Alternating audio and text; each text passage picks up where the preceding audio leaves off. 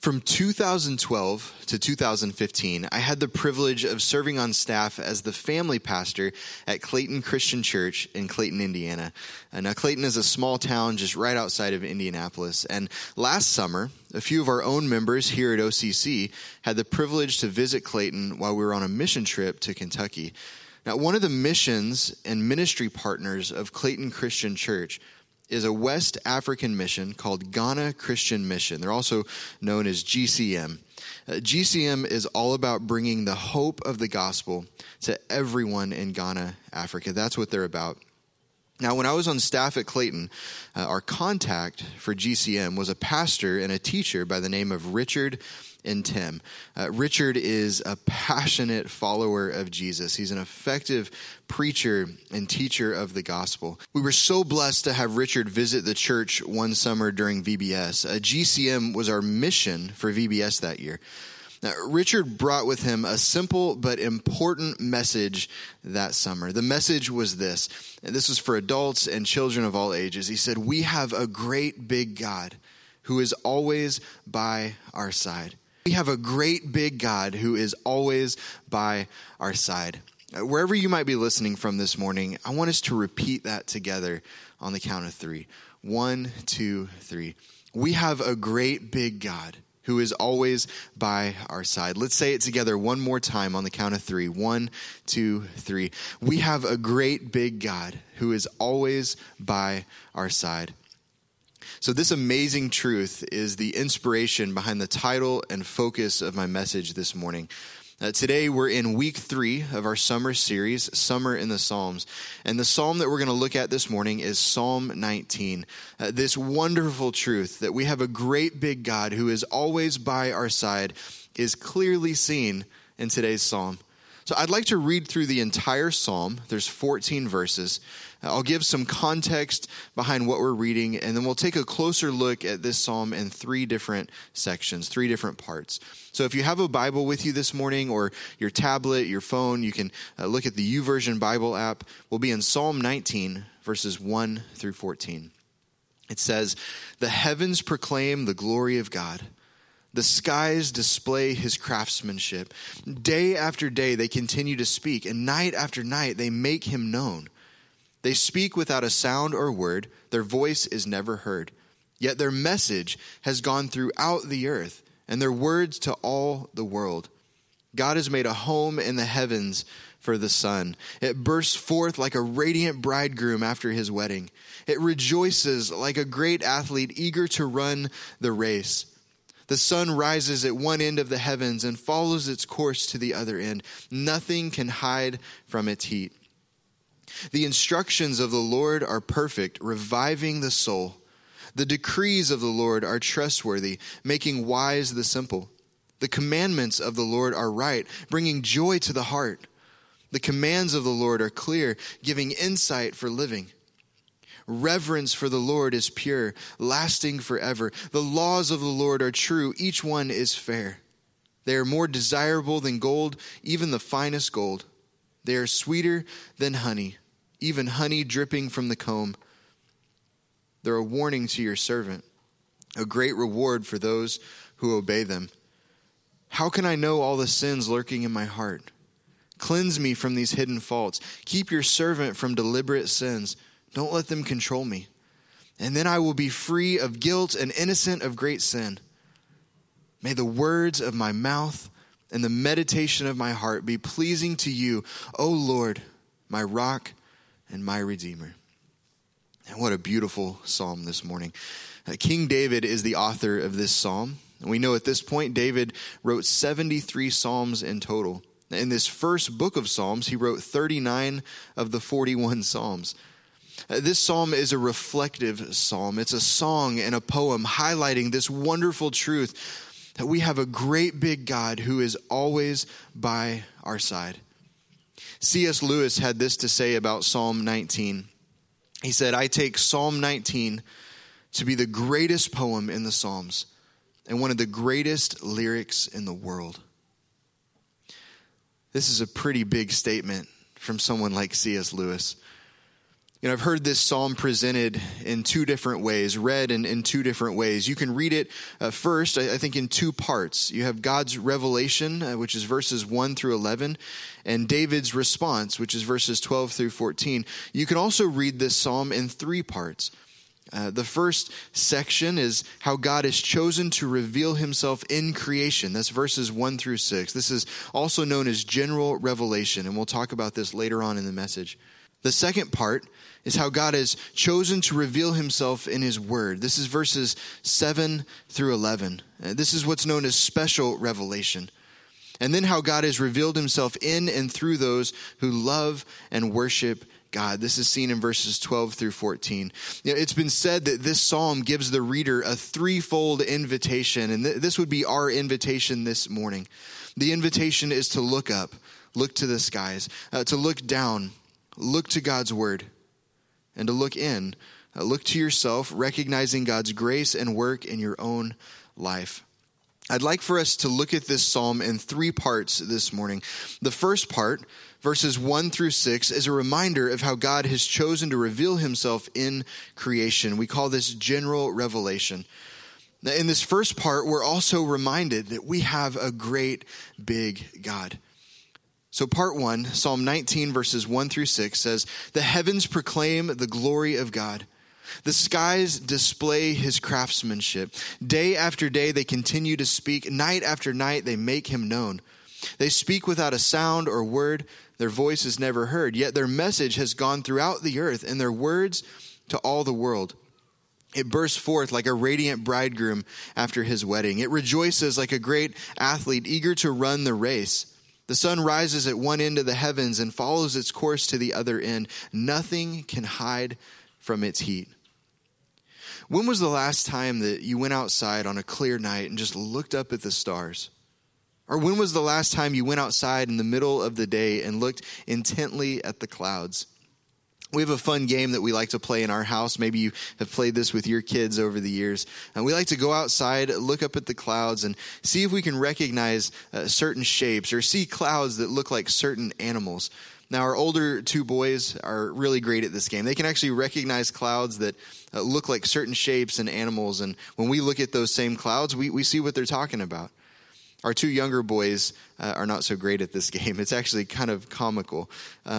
They'll look up at a cloud and say, it looks like a rhino or a hippo. And I look at the same cloud and I'm thinking to myself, their imagination is so much better than my own because I'm just not seeing it. I think it's easy to make it through the day forgetting to take time to enjoy God's creation and forgetting that we have a great big God who simply spoke all creation into existence. As David was writing this poem and this song, he was doing so in awe of God's power that's revealed in creation. Author Tim Keller once asked this question: why do mountains, oceans, the sun, moon, and stars move us as deeply as great art? And the answer that he gave is because they are art. Verse 1 says, "The heavens proclaim the glory of God. The skies display his craftsmanship." This is a truth that we see throughout the Psalms and throughout God's word, that all of creation proclaims the glory of God. We're surrounded by fantastic displays of God's craftsmanship. All of God's creation gives dramatic evidence for his existence, for his great power, his love, and his care. Verses 2 through 4 reminds us that day after day, they continue to speak. Night after night, they make him known. They speak without a sound or word. Their voice is never heard, yet their message has gone throughout the earth and their words to all the world. The Bible tells us that all of creation speaks, but it does so without audible words, communicating that there is a God and that what we see all around us is not an accident, but is the meaningful work of the artist's hands. Friends, there are no language barriers for this kind of speech. It has no geographical barriers. It goes throughout the earth, day after day, night after night, reminding all people of God's power and glory. In fact, wherever you're at in the world, you can simply look up and be reminded that we have a great big God. Verses 4 through 6 says that God has made a home in the heavens for the sun. It bursts forth like a radiant bridegroom after his wedding. It rejoices like a great athlete who's eager to run the race. The sun rises at one end of the heavens and follows its course to the other end. Nothing can hide from its heat. So here we are in the 21st century people with all of our background in science and the thousands of different truth claims and worldviews for how the universe as we know it came to be. And this morning we're reading a psalm that clearly gives us the answer. David clarifies some important things for us this morning in Psalm 19. Verse 4 says, God has made a home in the heavens for the sun. The sun and everything else in the universe are positioned just as God has planned. Why is the sun where it is? Why isn't it just a few degrees to one side or another? Contemporary science would say we don't really know. David says it's been positioned by God to declare the glory of God. Verses 5 and 6 says, it bursts forth like a radiant bridegroom after his wedding. It rejoices like a great athlete eager to run the race. The sun rises at one end of the heavens and follows its course to the other end, and nothing can hide from its heat. David uses two metaphors here, one of a radiant bridegroom and the other of an athlete who's eager to run the race. In David's time, friends of the bridegroom would go to the home of the bridegroom, bringing him out of the house, and then they would take him to the location where he would be introduced to his bride. Now you have to think about when the friends of the bridegroom, dragged him out of the house, he wouldn't come out of the house with a sad look on his face and with his shoulders shrugged. I mean, I guess if he wasn't excited about who he was marrying, he might be, but he would have been excited. There would have been a look of just joy, this eager anticipation on his face for being able to see his bride.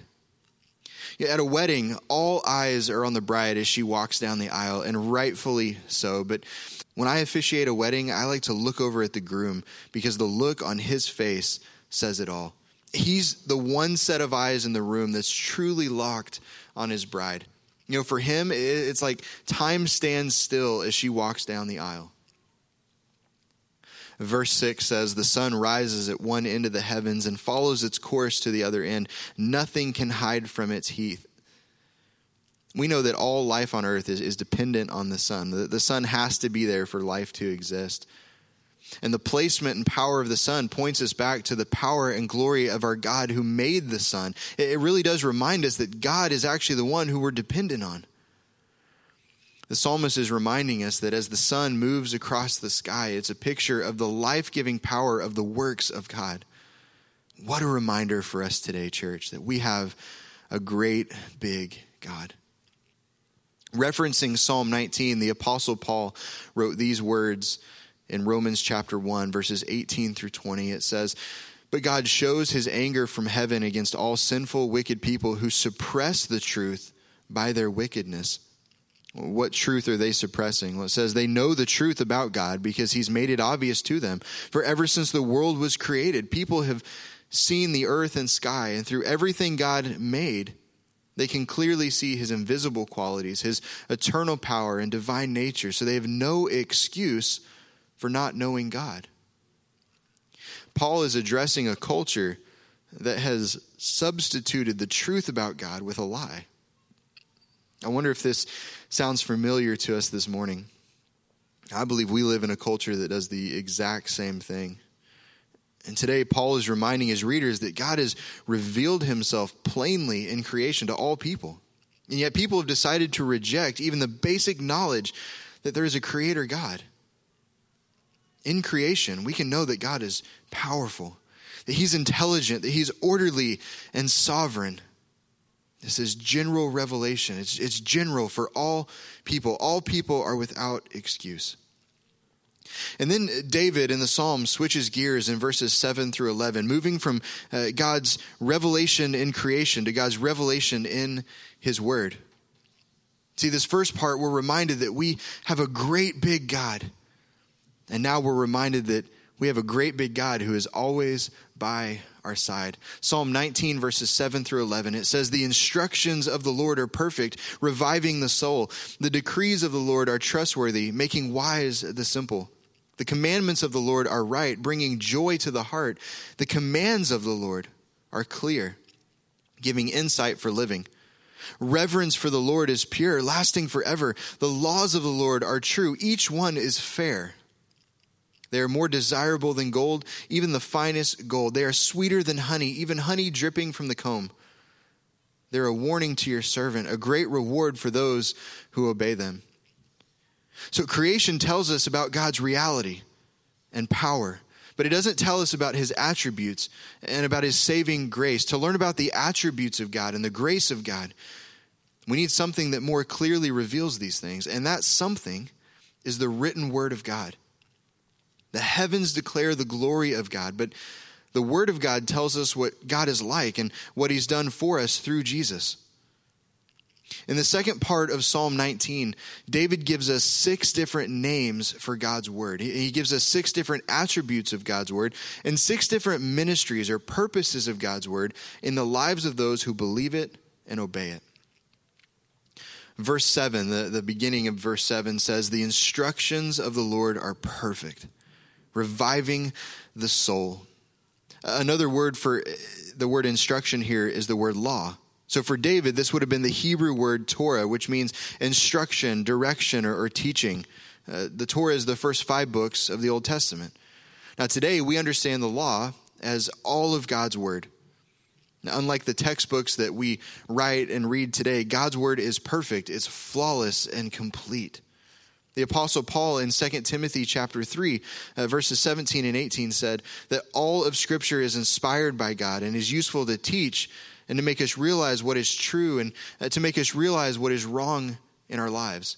It corrects us when we're wrong, and it teaches us to do what is right. God uses it to prepare his people to do every good work. Friends, God's word is alive and active. It imparts new life to all who read and apply it, and it sustains life for Christian living. That's why we said last week it's important to start early in the word, to start early in prayer. God's word is alive and active. The latter part of verse 7 says, "The decrees of the Lord are trustworthy, making wise the simple." The word decrees can also be translated as testimony. In the Old Testament, this is the same word that's used for the 10 Commandments. The 10 Commandments were the basis for God's law. And today we have all of God's word, which acts as God's witness for who he is, for what he's said and what he's done, for who we're called to be in Christ. And because there is one author of the Bible, we believe that God is the author of all of his word. It's completely trustworthy. It's completely reliable. In God's word, we're given God's wisdom. We learn to humbly receive God's truths and to live life by God's design. The first part of verse 8 says, "The commandments of the Lord are right, bringing joy to the heart." So the commandments of the Lord are God's detailed instructions. The Bible gives us these detailed instructions that address the practical matters of everyday life. These detailed instructions lead us down the right path in life. As our lives are shaped by God's word, the Bible says we experience joy in our hearts. And I know you know this to be true. That when we're rooted in God's word, and we live by God's word, we experience this kind of joy that the world can't give and the world can't take away. The latter part of verse 8 says, "The commands of the Lord are clear, giving insight for living." So the word commands means that which is appointed. Because God is our heavenly Father who loves us, he gives us instructions for what to do, instructions for how to live our lives. He also warns us what not to do. It's important to remember that as Christians, we are strangers on this earth. The world is not our home. The Word of God is our roadmap. It's what guides us and directs us. The first part of verse 9 says, "Reverence for the Lord is pure, lasting forever." This is an unusual name for the Scriptures, but it reminds us that we can't learn the Word of God or live out the Word of God in our own lives unless we show reverence and respect for the God of the Word. When we have reverence for God, this always starts in the heart. And then it's demonstrated in the way that we live for Christ. Reverence for the Lord is pure, lasting forever. And the latter part of verse 9 says, the laws of the Lord are true. Each one is fair. And this is best translated as ordinance of the Lord or verdicts of the Lord. It refers to the decisions of a righteous judge. And we know throughout God's word, we see God passing judgment on what people and nations do. His rewards, rebukes, and punishments, they help us to understand what honors, glorifies, and pleases him. The laws of the Lord are true. Each one is fair. Psalm 19 verses 10 and 11 says, they are more desirable than gold, even the finest gold. They're sweeter than honey, even honey dripping from the comb. And they're a warning to your servant, a great reward for those who obey them. See, David understood that how we treat and respond to God's word is a direct reflection of how we view God. I don't know if you've ever thought about that before, that how we treat and respond to God's word, how we apply God's word to our lives is a direct reflection of how we view God. For the Christian, the word of God should be more desirable than wealth, more satisfying than physical food. Does reading and obeying God's word mean more to you than material wealth? Does God's word fill you up and satisfy you more than your favorite meal? You know, to have an appetite for God's word is one mark of a healthy Christian, someone who's passionate and sincere about living for Christ. So in these first two parts of this psalm, we were reminded we have a great big God who is always by our side. The third and final section of Psalm 19 is all about how God has revealed himself in and through the life of the believer. Psalm 19 verses 12 through 14 says, how can I know all the sins lurking in my heart? Cleanse me from these hidden faults. Keep your servant from deliberate sins. Don't let them control me. And then I'll be free from guilt and innocent of great sin. And then David ends the psalm with this verse, a famous verse, a well-known verse. We should memorize this verse. It says, may the words of my mouth and the meditation of my heart be pleasing to you, O Lord, my rock and my redeemer. Friends, unless we have a sincere faith in Jesus, what we see in creation and what we read about in God's word won't do us much good. David concludes this song and this poem by declaring that he wants to live his life for God. He wants to live a lifestyle of worship that's pleasing to God. As we grow in our own relationship with God, that should be our declaration and our desire as well. So God's creation, general revelation, reveals his invisible qualities. We learn that he's powerful, intelligent, orderly, and sovereign. We're reminded that we have a great big God. We have God's word, his special revelation. It reveals the attributes of God and our need for his grace and forgiveness in our own lives. We're reminded that God is always by our side as we live by the counsel of his word and by the leading of his Holy Spirit. God is always by our side. And as we live for Jesus, God works in us and through us to share the good news of Jesus with others. I want to encourage you this week to share this important truth with others, that we have a great big God who is always by our side. I want to encourage you to reread Psalm 19.